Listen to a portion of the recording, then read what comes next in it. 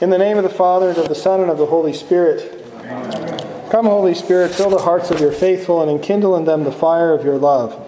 Send forth your Spirit, and they shall be created, and you shall renew the face of the earth. O God, who did instruct the hearts of the faithful by the light of the Holy Spirit, grant us in the same Spirit to be truly wise and ever to rejoice in his consolation through Christ our Lord. Amen. All right, so make sure everybody has the Holy Spirit cheat sheet here. And before we jump into my presentation on Pentecost, a few possible announcements. I'm getting caught up after a very busy and productive spring, and so hopefully in the next few weeks I'll be sending notices around about possibilities of music practice for anybody who's interested. Some workday opportunities, and another thing I've been talking to the brothers about, we started a practice last year of, from time to time, making up little lunch packets to bring to the homeless in the area. We have, if you know about Bridgeport and the surrounding areas, we have a number of sort of colonies where homeless people gather, and we get a lot of people who come to the door asking for help. So we'll just make sandwiches and things like that and then drive around and drop them off. So if you're interested in helping us with that, that would be really great help, because then we can share in that ministry. And I think it's important for us to stay in touch with the poor in our neighborhood. So I'll be contacting you about all of that. I also will be sending around the next 5 podcasts in the next couple days, and we'll get back on track there too. My producer is done with school for the year, so we can go back to working on this together. Okay, Father Edward, do you have any announcements for today? No? Okay, good. I also want to take an opportunity to say thank you again for all the help with the ordination, Father Timothy's ordination. I thought it went splendidly well, and the reception was just fantastic. So thank you all very much. And it's a good dry run, because next year, God willing, we'll have 2 men being ordained to the priesthood, which will be very exciting. So today, I would like to speak to you about the Holy Spirit. And it's pretty much a cliche over the last 40 years or so to say that in the West of the church, we've forgotten about the Holy Spirit, or we don't pay enough attention to the Holy Spirit. So I won't dwell on that, but I will say we probably do need to think more frequently, asking the help of the Holy Spirit more frequently, to see the spiritual life as what is really what salvation is all about. It's interesting that the whole goal of the incarnation and the Paschal mystery is the pouring out of the Holy Spirit into the hearts of the faithful, and the union of our life with God's life through the Holy Spirit that we share. And it's almost daring to say that we share the Holy Spirit, but it's true. The Spirit is God's gift to us.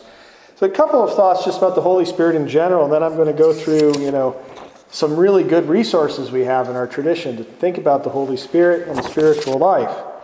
So the first thing is that when we talk about having a spirit of something or other, it's important to understand what that's like. So for instance, when I'll go back to my old musician examples. When I was trying to make it as a performing musician, we discovered that we could make a lot more money doing jazz ensemble stuff than we could our original stuff. And the problem was I wasn't very good at jazz piano.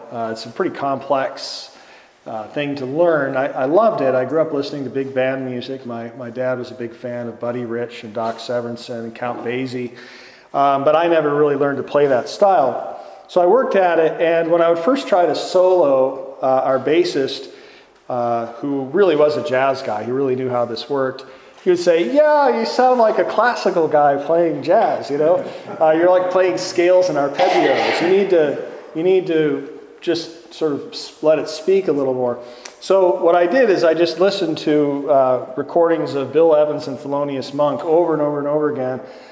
And then I started to realize that if I practiced enough and learned enough licks, when I was improvising, suddenly I would realize, oh, this riff just came out, and it sounded actually kind of authentic. And it was as if at those times I was channeling the spirit of Thelonious Monk in some very small way. I could suddenly hear, oh, that actually is idiomatically correct in this style, whereas what I used to play was more like, Billy Joel snuck into the session, and it wasn't quite the right spirit.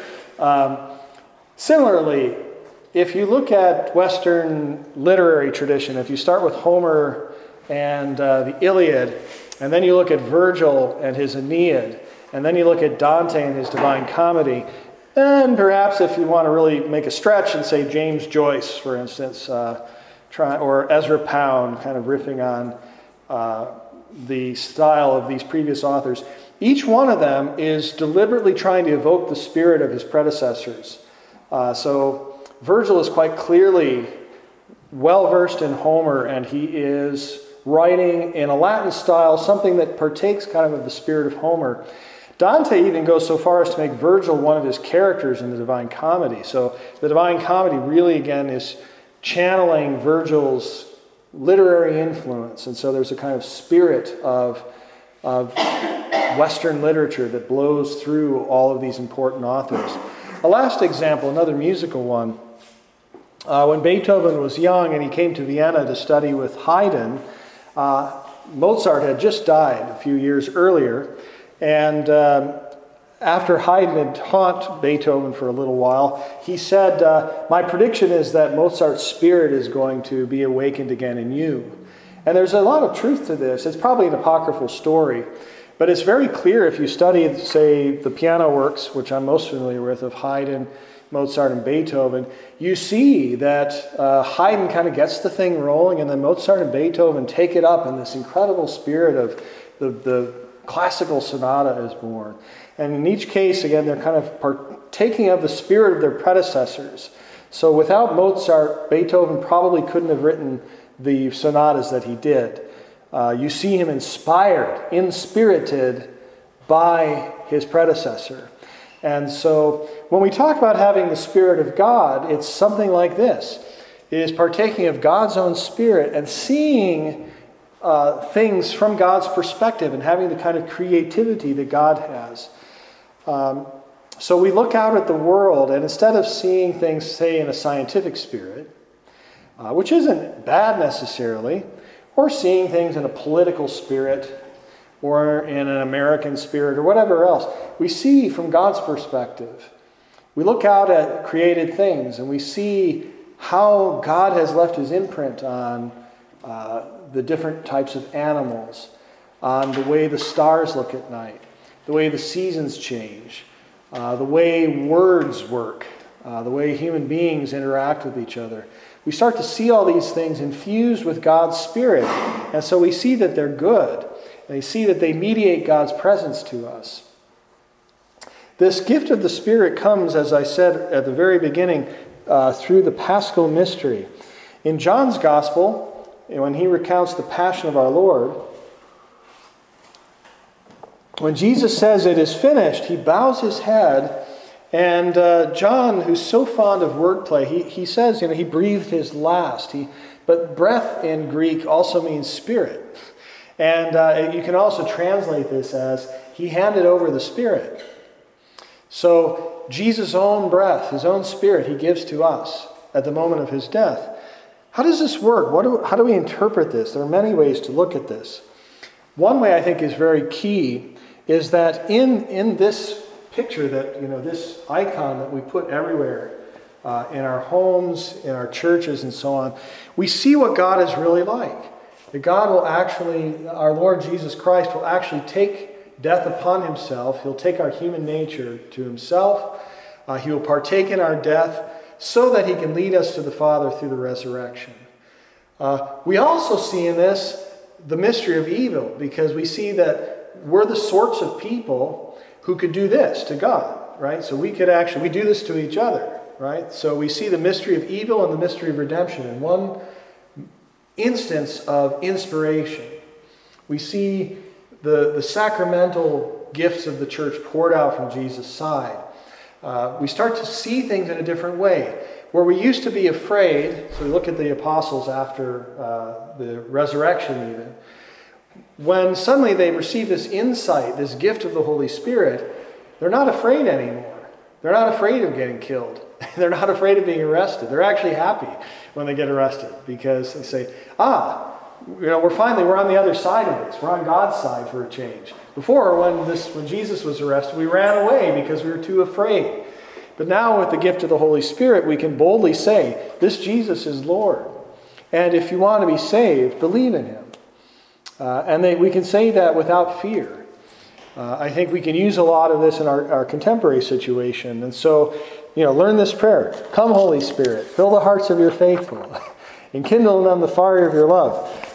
Give us this boldness, this fortitude, this ability to speak well, to be persuasive, to be convinced, to have conviction in what we believe, so that when we witness to other people, we're not afraid.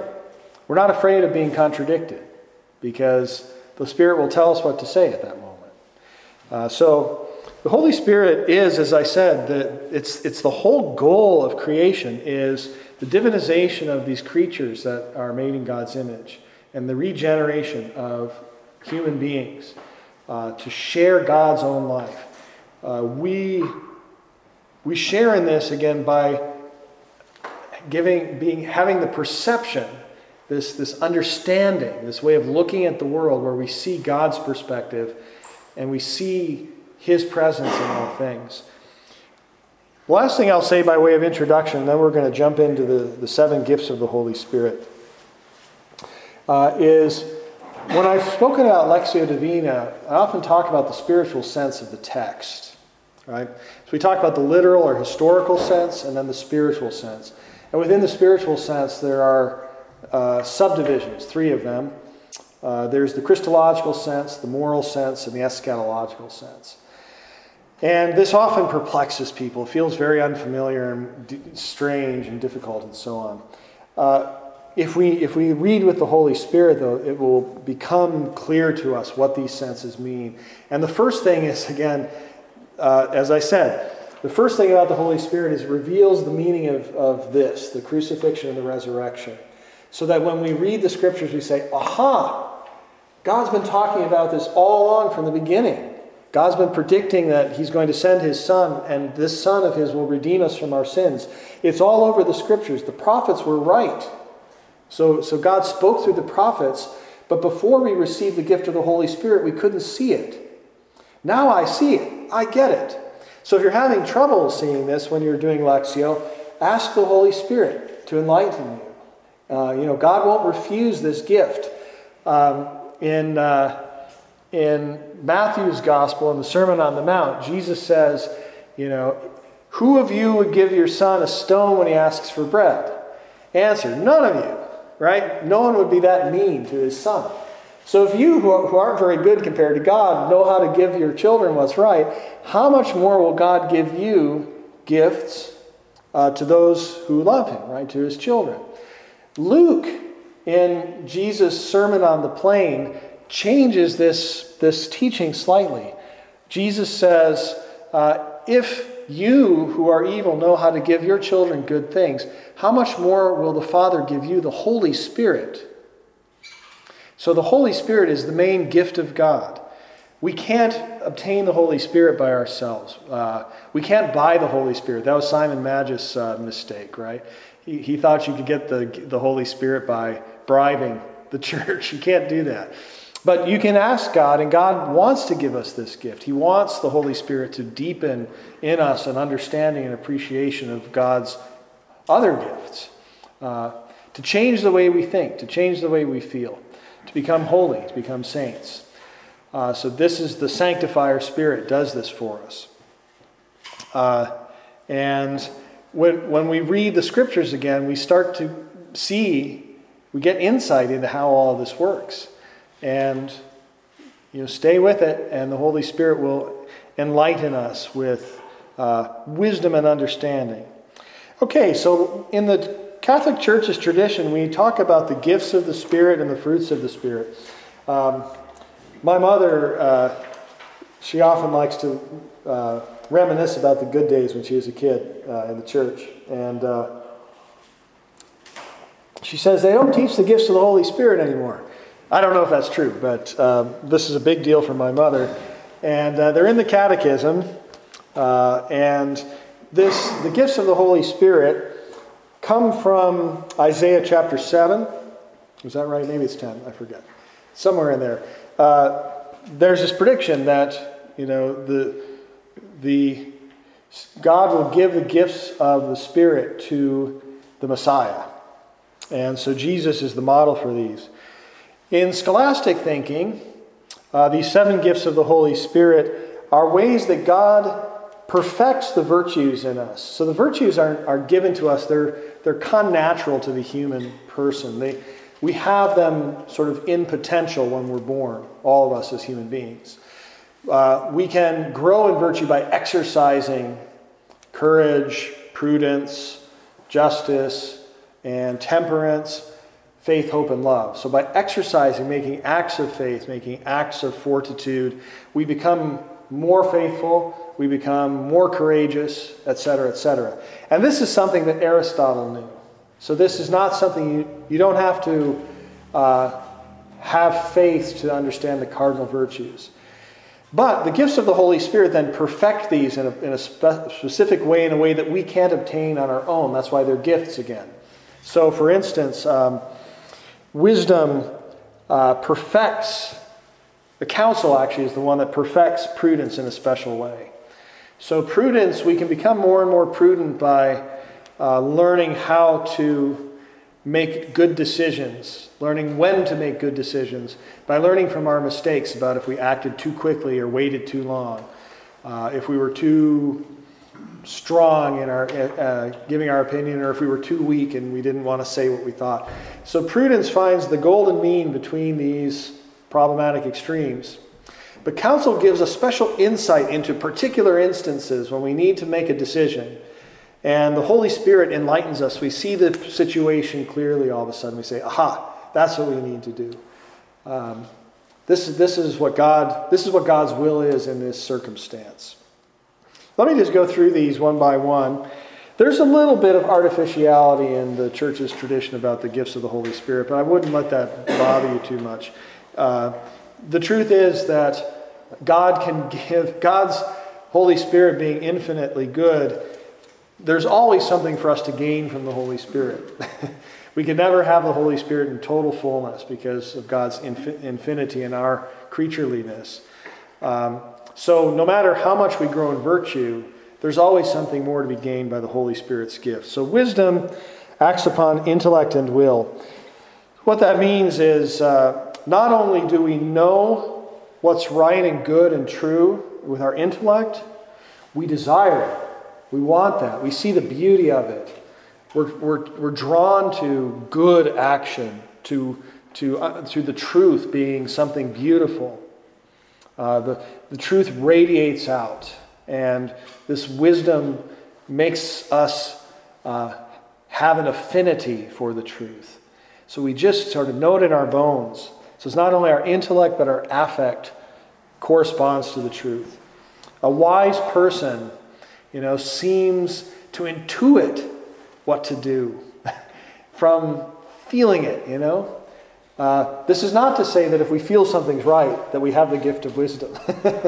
But that wisdom actually conforms that affective part of us to the truth. So sometimes when I talk about monastic discipline and the importance of checking our feelings and working with our intellects working with reason to curb our desires so that they correspond to what's true. Sometimes I've been criticized, not mostly by people who aren't Catholic, of being sort of too dry. That's not the point, though maybe my own presentation has improved over the years because of this criticism. I just think in the current climate where we're inclined to conflate the spiritual life with how we feel, it's really important to be a little suspect of our feelings at the beginning and to learn through temperance, through chastity, where proper mean is. And then once we have achieved a certain amount of chastity, then, for instance, we can say with wisdom when another person is, we can praise God for someone else's attractiveness without stirring lust in ourselves, right? So we can see a kind of wisdom. Yes, God has made people beautiful and proportionate and so on, and that's a good thing. But then there's this greater good, which is our spiritual lives, the way we think, the way we act, our uprightness, our justice, and so on is even more attractive. And this is not mixed anymore with lust. So I just think in a world where we give in too quickly to our feelings, we have to check that more carefully than we maybe would have. I don't know when.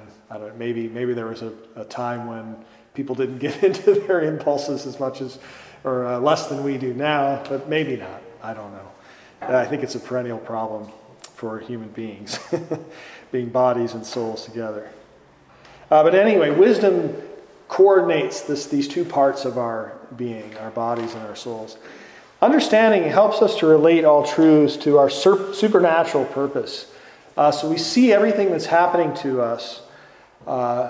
We see God's revelation as pertaining to us.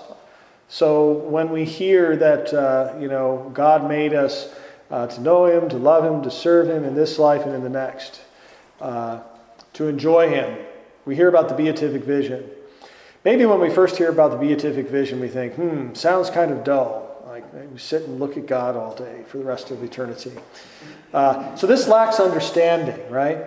Once we understand what the beatific vision is, we won't want anything other than it. So again, if we don't understand it yet, ask the Holy Spirit for the gift of understanding, so that God's supernatural truths will they'll imply us in some way, And it won't just be like, that weird scholastic stuff or mystics, they seem to be so far away from me. This is all true for us at various times. We don't understand exactly. We have to take on faith what we're told about eternal life. But then the Holy Spirit can give us the gift of understanding. And we go beyond, can I say that? Go beyond faith. Faith is perfected in understanding, right? Faith seeks understanding. So, there. Counsel I've already talked about a little bit. It helps us to see in particular cases what God's will is. And so prudence gives us sort of general principles for how to act. And we get a sense of how quickly we need to act in certain circumstances. Maybe we need to wait. The gift of counsel gives us insight into all kinds of tricky situations that are in our particular environment at that moment and helps us to make the right decision. So again, this is really important. Today's world is very confusing to know sort of how to act as Catholics. But the Holy Spirit can illuminate us in these hard decisions. Fortitude. Fortitude is also the name of a cardinal virtue. And so the way Aquinas and others distinguish between fortitude as a gift of the Holy Spirit and as a virtue is like this. Fortitude as a cardinal virtue helps us to do the action that we know is going to be hard and painful, but do it because it's right. So soldiers need courage, because if you're going to go out and fight a war, it's going to be scary and you're going to be afraid and you're going to want to run away.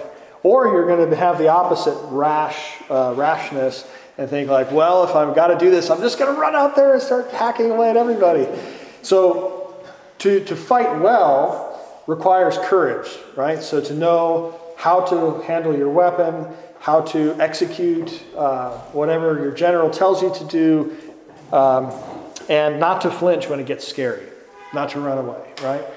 We need this in daily life more than we probably realize, because there are hard things. We don't want to hurt somebody's feelings, but there's something we need to do, and we may suffer for it in some way, but it's the right thing, and so we need courage or fortitude. Where the gift of the Holy Spirit comes in has to do with our approach to suffering, which again is part of what's revealed in the Paschal Mystery, is that suffering conforms us to Christ.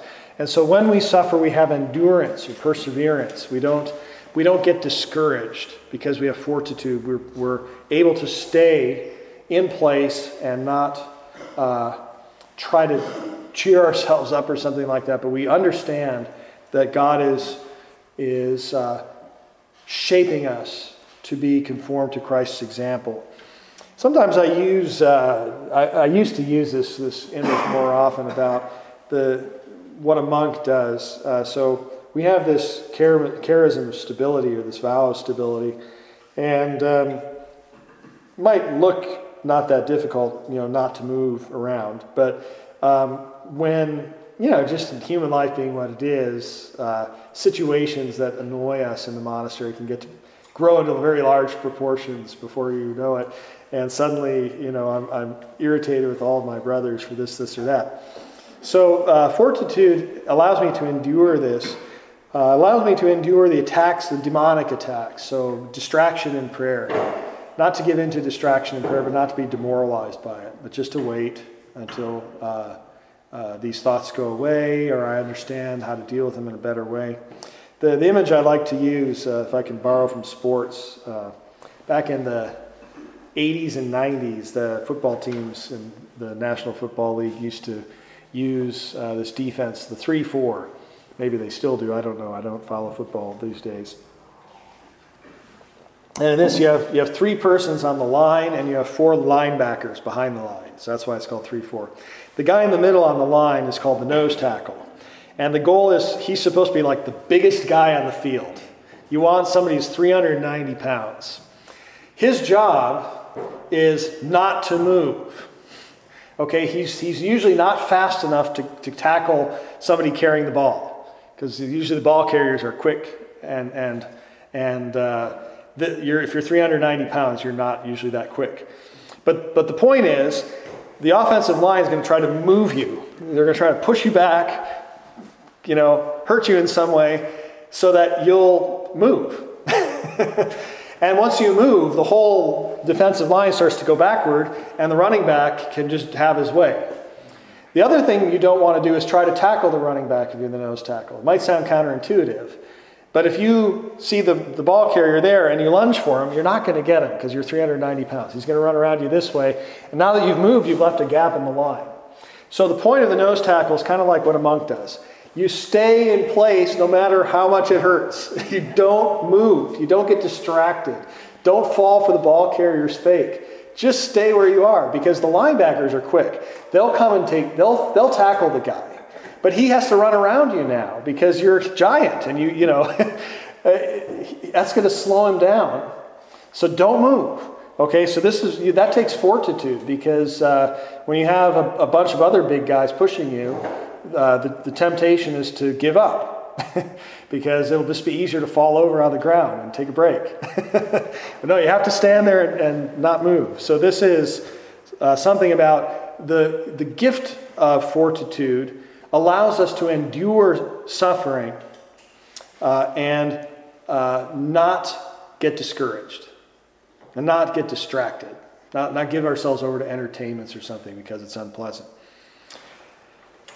Knowledge is very close to understanding, but it's seeing things from God's perspective.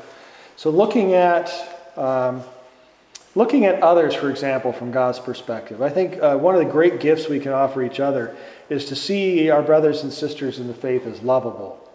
It's often the case that, again, sometimes the more familiar we are with people, sometimes if we're not familiar enough with them, other people can baffle us or just seem to be annoying or strange or unintelligent or whatever. But from God's perspective, of course, every one of us is potentially an adopted daughter or son of God, if not already a member of the church. And so this person is loved by God and therefore lovable. And so for us then to love our brothers and sisters because God loves them, this partakes of the gift of knowledge, because we see this person from as willed by God. None of us would be here if God didn't love us and want us here and want us to share in his life. So he loves each one of us for ourselves, and we can love our brothers and sisters for the same reason. Piety. This is sometimes, this has different translations. But the basic idea of this is it is what perfects the virtue of religion. Religion is a division of justice. It's a very interesting idea. So justice is that cardinal virtue that allows us to give to others what is due to them and to receive from them what is due to us, so that we build up a stable body together. So this means honoring authority in a certain way. This means helping the poor, the disadvantaged in some way. This is just to do this. It means paying our bills. Means, you know how justice works, not committing crimes. Atoning, making reparation when we've hurt someone else. Religion is that part of justice that deals with our relationship with God, what we owe God. And we owe God worship, we owe God reverence, fidelity, and so on. And so piety is what perfects this virtue and helps us to understand just the extent to which we're dependent on God. And therefore to be reticent to do too many things that would give the impression that we're not dependent on God in some way or other, right? So humility, trust, and love. And to see this reliance as something good. Like, why wouldn't I rely on God? I mean, why not accept God's gift to me of myself and receive my life from God? Sometimes I speak of the kingdom of God being a total reliance on God at every moment, and knowing myself as dependent on God at every moment and receiving God's love through others. So this is the kingdom of God breaking through into our midst right now. And then finally, fear of the Lord is seeing God's splendor breaking out everywhere we look. I was working in the garden yesterday planting these little tiny carrot seeds, It's amazing that you put this in the ground and you put water on it and sun and it turns into a carrot, But this is the same for anything living, that you start with human beings. You start with one cell and it has everything that we're going to become is somehow encoded in that. And the more you study human reproduction and how cells divide, differentiate, so this one cell has to become several different kinds of cells. Each one of these cells has to know how much to reproduce before stopping. I mean, it's incredible. It's incredible that this is all coded in there. Even if if God made use of evolution and this came about through random chance, even crazier in a sense, it's amazing to understand the distances of things, to understand the strangeness of subatomic particles, to reckon with how it is that we can listen to music and it makes sense, even though there's no conceptual content to it. You can listen to a symphony and there are no words, and you can actually understand. You get to the end of it, or you cannot understand it if it's a bad composer. But somehow music communicates something or other. What is it exactly? It's really mysterious. I personally think the world is a lot more mysterious than we tend to think from moment to moment. And this was back in the day when I was arguing with atheists regularly. This was one of my main criticisms of them. You don't see how incredibly mysterious the world is, and that there's something going on here of communication, information in the world. Who put it there? I mean, information is communication. Who's trying to communicate with us? I would say it's God. So the fear of the Lord helps us to see this in the world. All right. Now, the fruits of the Spirit and the charisms, I'm not going to spend a lot of time on because I do want to spend a little bit of time exegeting for you the great Veni Creator Spiritus hymn, which is on page 2. So I'll just say the fruits of the Spirit, if you want to grow in the spiritual life, meditate on the fruits of the Spirit. When you do your examination of conscience at night, ask yourself, am I growing in love, joy, peace, patience, kindness, goodness, faithfulness, etc.? There are the fruits of the flesh too, by the way, the works of the flesh. You can check and see if you're having trouble with those. So I use this as an examination of conscience regularly. And again, if this isn't the case, then I can ask the Holy Spirit. help me to bring forth the fruit that is proper to the spiritual life, rather than the life in the flesh. And the fruits of the Spirit are distinguished from the gifts because the fruits depend on us in a certain way. So to bear fruit, a plant has to be fertilized, it has to be, right? It has to be pollinated, and then it has to grow according to its own inner logic, and it brings forth fruit. To do that, it also requires, as I was saying, sun, rain, maybe weeding, pruning, all that kind of stuff. So our spiritual life will bring forth similar fruit if we're watered regularly, if we receive the sun, if we're pruned. Don't resist pruning. I lived with a woman who was a fantastic landscaper, and she rented her house to us, and then she would stay with us for 1 month in the spring and 1 month in the fall, and sort of take care of everybody's lawns in Hyde Park.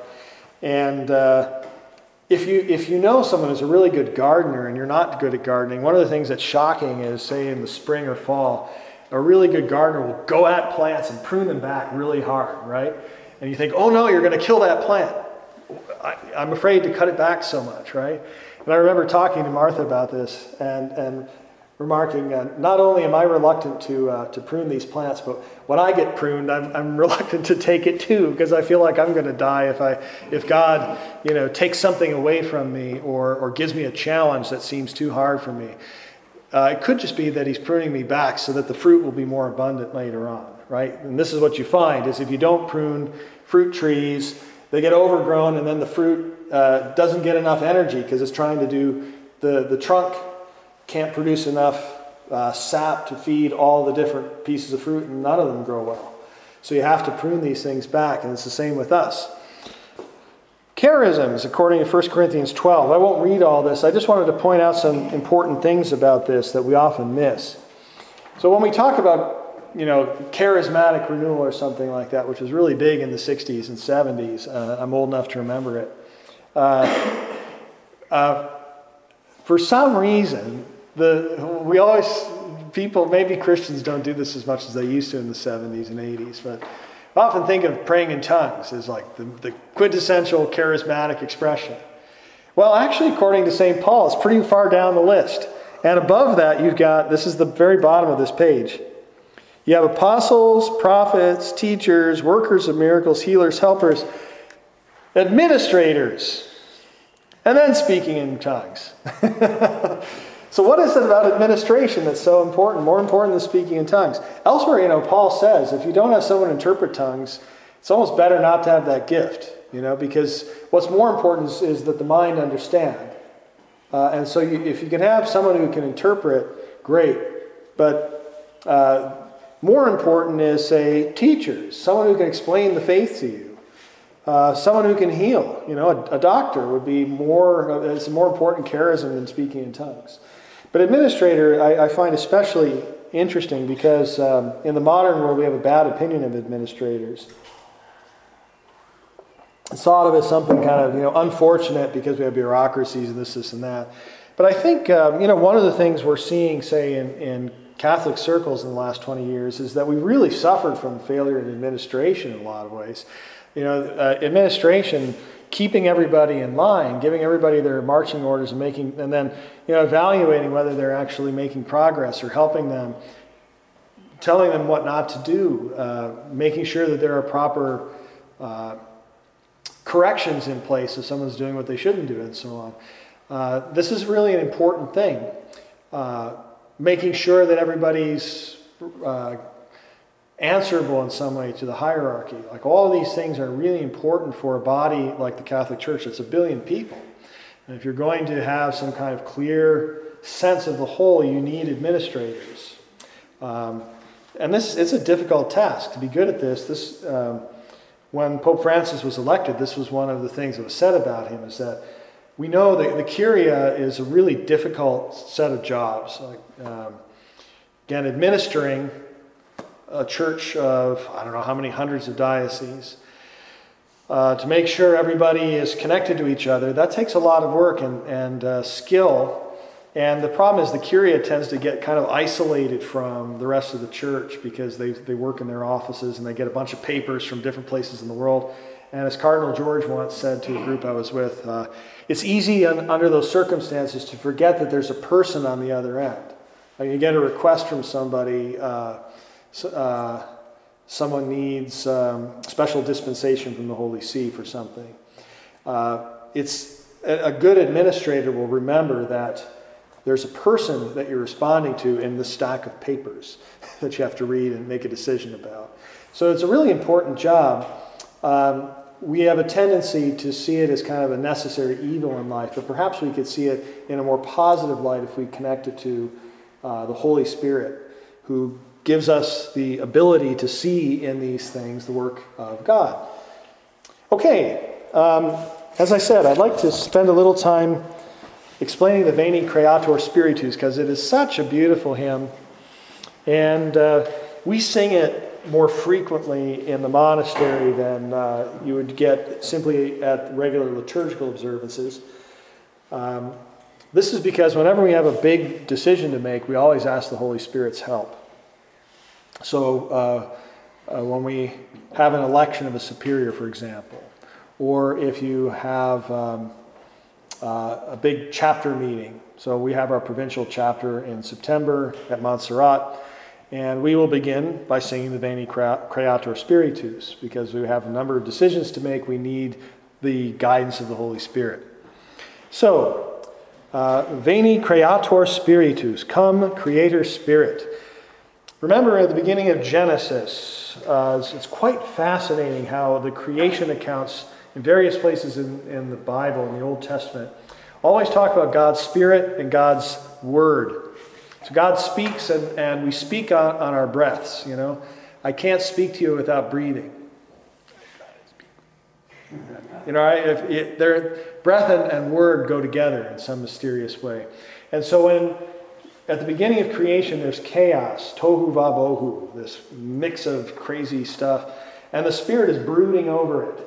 And so the Spirit is arranging things in a harmonious way, and doing so by God's speech. So God speaks to this chaos and it orders itself, right? And in obedience to God's word. Similarly, we have things in the Psalms like, you know, by the word of the Lord the heavens were made, by the breath of his mouth all the stars. And so we see that God's word and God's breath, the Spirit, create. And creation is in the Old Testament idiom is always bringing order out of chaos. So again, an importance of administration, right? Without administrators, things devolve into chaos pretty quickly. If you don't have somebody, you know, keeping the files in order. Just happened this morning. I went to our sacristan and said, do we have copies of that processional that we use for Pentecost? Is it in the files? It's not in the files. Oh no, we've got to photocopy and pass it around at 9:35 and try to be in the choir for terce. So creation is putting things in order so that we can flourish, because without order we can't flourish. Mentes tuorum visita, visit the minds of your own, tuorum. As I say, one of the principal difficulties we have in understanding the Holy Spirit in the contemporary church is that we have a tendency to conflate the Spirit with our feelings rather than with our minds and wills. So if someone's spiritual, not religious, they usually mean something like they feel like they're spiritual, but they don't want to have to do stuff, right? Like religion. They don't want to have to go to church or pray, say rote prayers or something like that. But, you know, rote prayers are great because you learn, when you pray the Our Father over and over again, you learn from our Lord himself what words are appropriate to God. You know, what words are appropriate for us to address God. And so our minds are changed. We understand, hey, wait, God's my Father. That's really good, you know. And then, of course, our feelings change, but it's because our minds change first. Our thinking changes. So we want the Holy Spirit to visit our minds and conform our minds to the mind of Christ. Imple superna gratia, que tu creasti pectora. So, que tu creasti, this is a clause that means those whom you have created. So we're among God's creatures, right? Creator Spiritus Holy Spirit created us as well. So those whom you've created, fill pectora, imple pectora, fill the breasts or the chests, the hearts of those you created with grace from on high. And gratia, again, it just means gifts. So pour into our hearts your gifts. So again, there's not a lack of affectivity in the Holy Spirit's work. It's just, as I say, we have to be careful that we don't exalt whatever feelings we happen to have at this moment and assume that they are God's, what God would have us feel.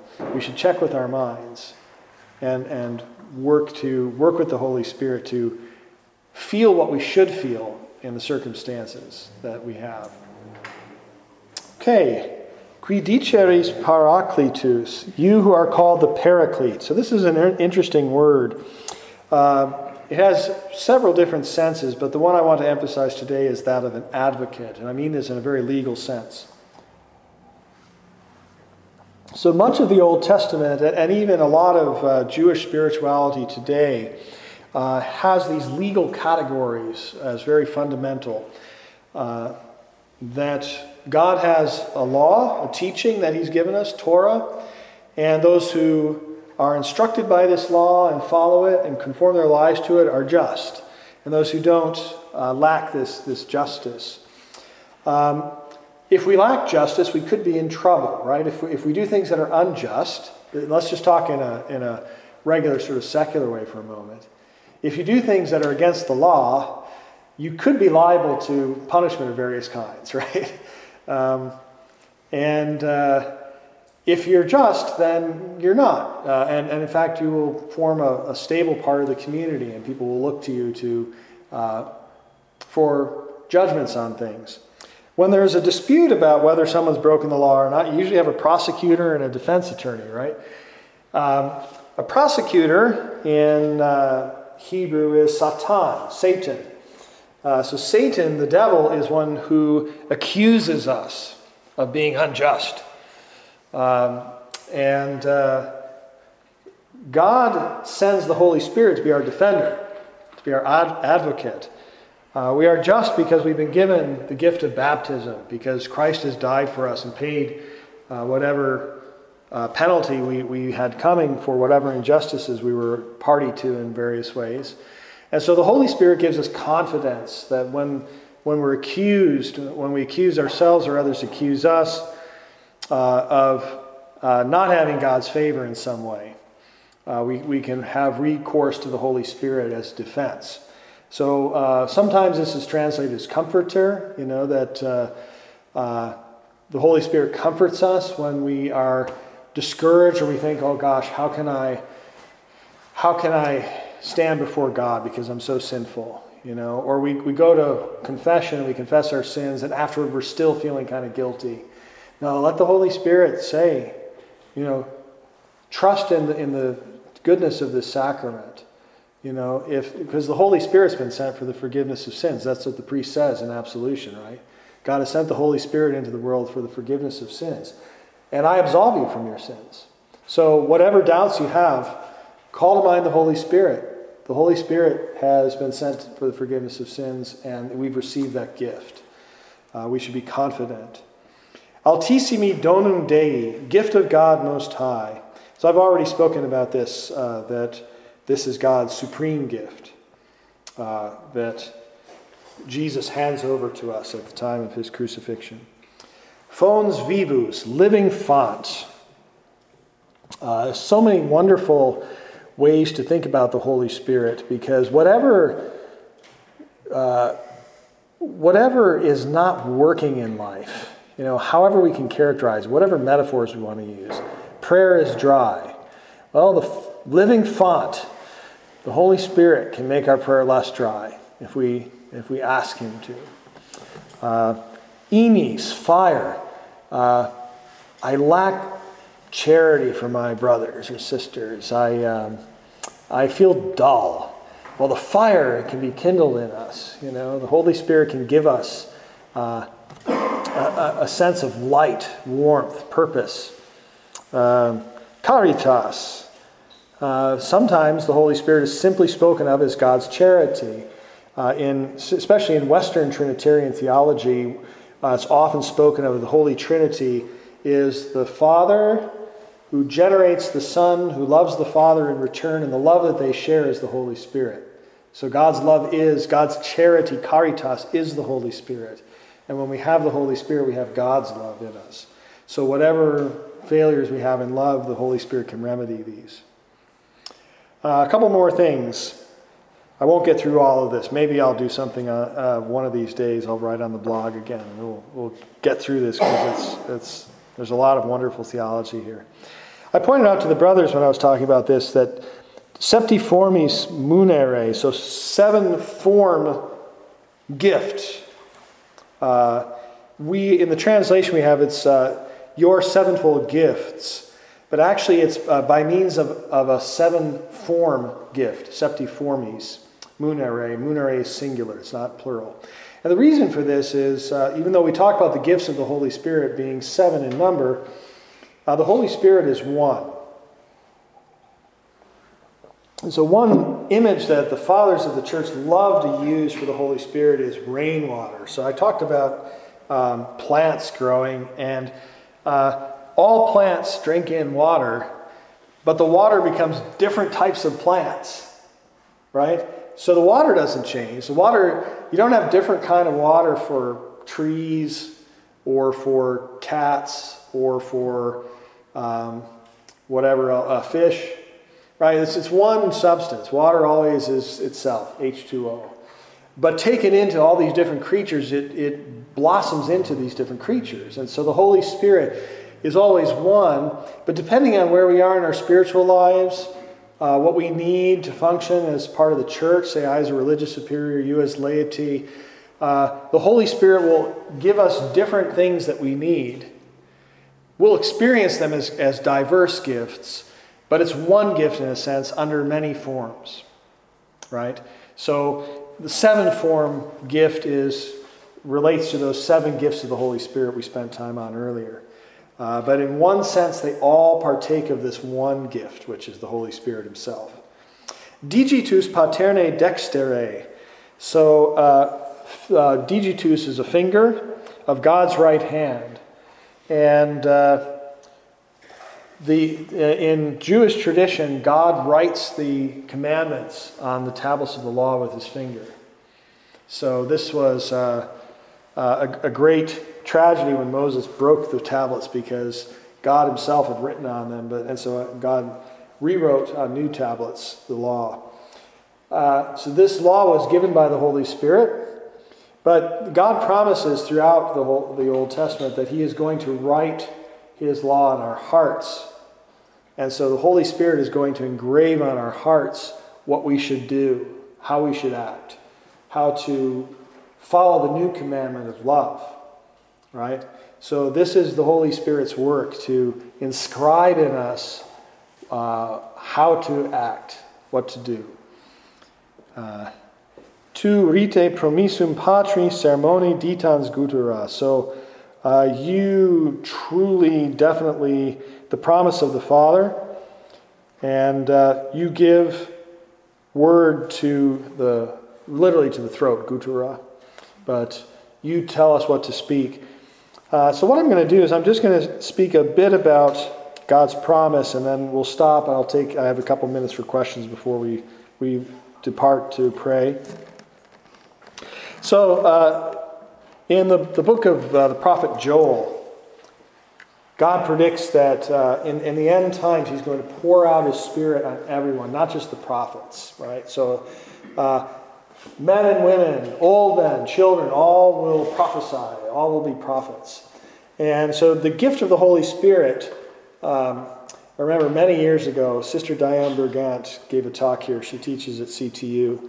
And she said, when you hear about the New Age, don't listen to these people. Because the New Age started at the crucifixion and resurrection. So with the giving of the Holy Spirit, the end times have arrived. Those with faith can see somehow in a mysterious way how this is coming about, that the New Age is coming into our world now as the old world is passing away. And This was promised by God, that the sign of the end of the world was the gift of the Holy Spirit. You see that when the apostles go and visit various places and announce the gospel, they'll see that these various peoples will have received the Holy Spirit already, even though they haven't been baptized yet. How do they know this? Again, I think we have a tendency to think, well, it's because they're speaking in tongues or something like that. I think it's because they look at the scriptures, like the Ethiopian eunuch. He's reading Isaiah. He's thinking, what is this about? I don't understand this. And then Philip comes and says, oh, it's about Jesus of Nazareth. And the Ethiopian eunuch says, oh my gosh, I see that. You're right. This prophecy has come true. Jesus was led like a lamb to the slaughter, but he redeemed us from our sins. That understanding means he's received the Holy Spirit. The Holy Spirit has given this understanding. And they say, well, now that you believe and you see this, you should be baptized. Right? So this promise of the Holy Spirit is promised, again, to all of us at deeper and deeper levels. So whenever we struggle to understand what's going on in our situation, we struggle to understand what's going on in our country, which probably some of us here are wondering what's going on. When we struggle to understand what's going on in the church, in our families, in the scriptures, in the liturgy, whatever it is, the Holy Spirit is breaking in now, is bringing about this end times. And the more we see, the more we understand what's going on, the more we see that the end times have arrived, and we're already partaking of heaven. We often talk about the Eucharist as a foretaste of heaven. When we have eyes to see what's really going on at the Eucharist, that Christ is being offered there, that we are receiving Christ himself in the Holy Eucharist. When we see this, we're already with a foot in heaven. We're already living in the end times. And this is the Holy Spirit that is illuminating us so we can see this. So let us pray together to wrap up. Almighty God, we give you thanks and praise for your many gifts, especially the gift of the Holy Spirit today, by whom is formed the church, the instrument of salvation for the whole world. We ask that through our celebration of Pentecost and through the weeks that follow this great feast, we may be more and more desirous to receive this gift of yours at a deeper and deeper level, your love, the Holy Spirit, who proceeds from the Father and the Son forever. We ask this through Christ our Lord. Amen. In the name of the Father, and of the Son, and of the Holy Spirit. Amen.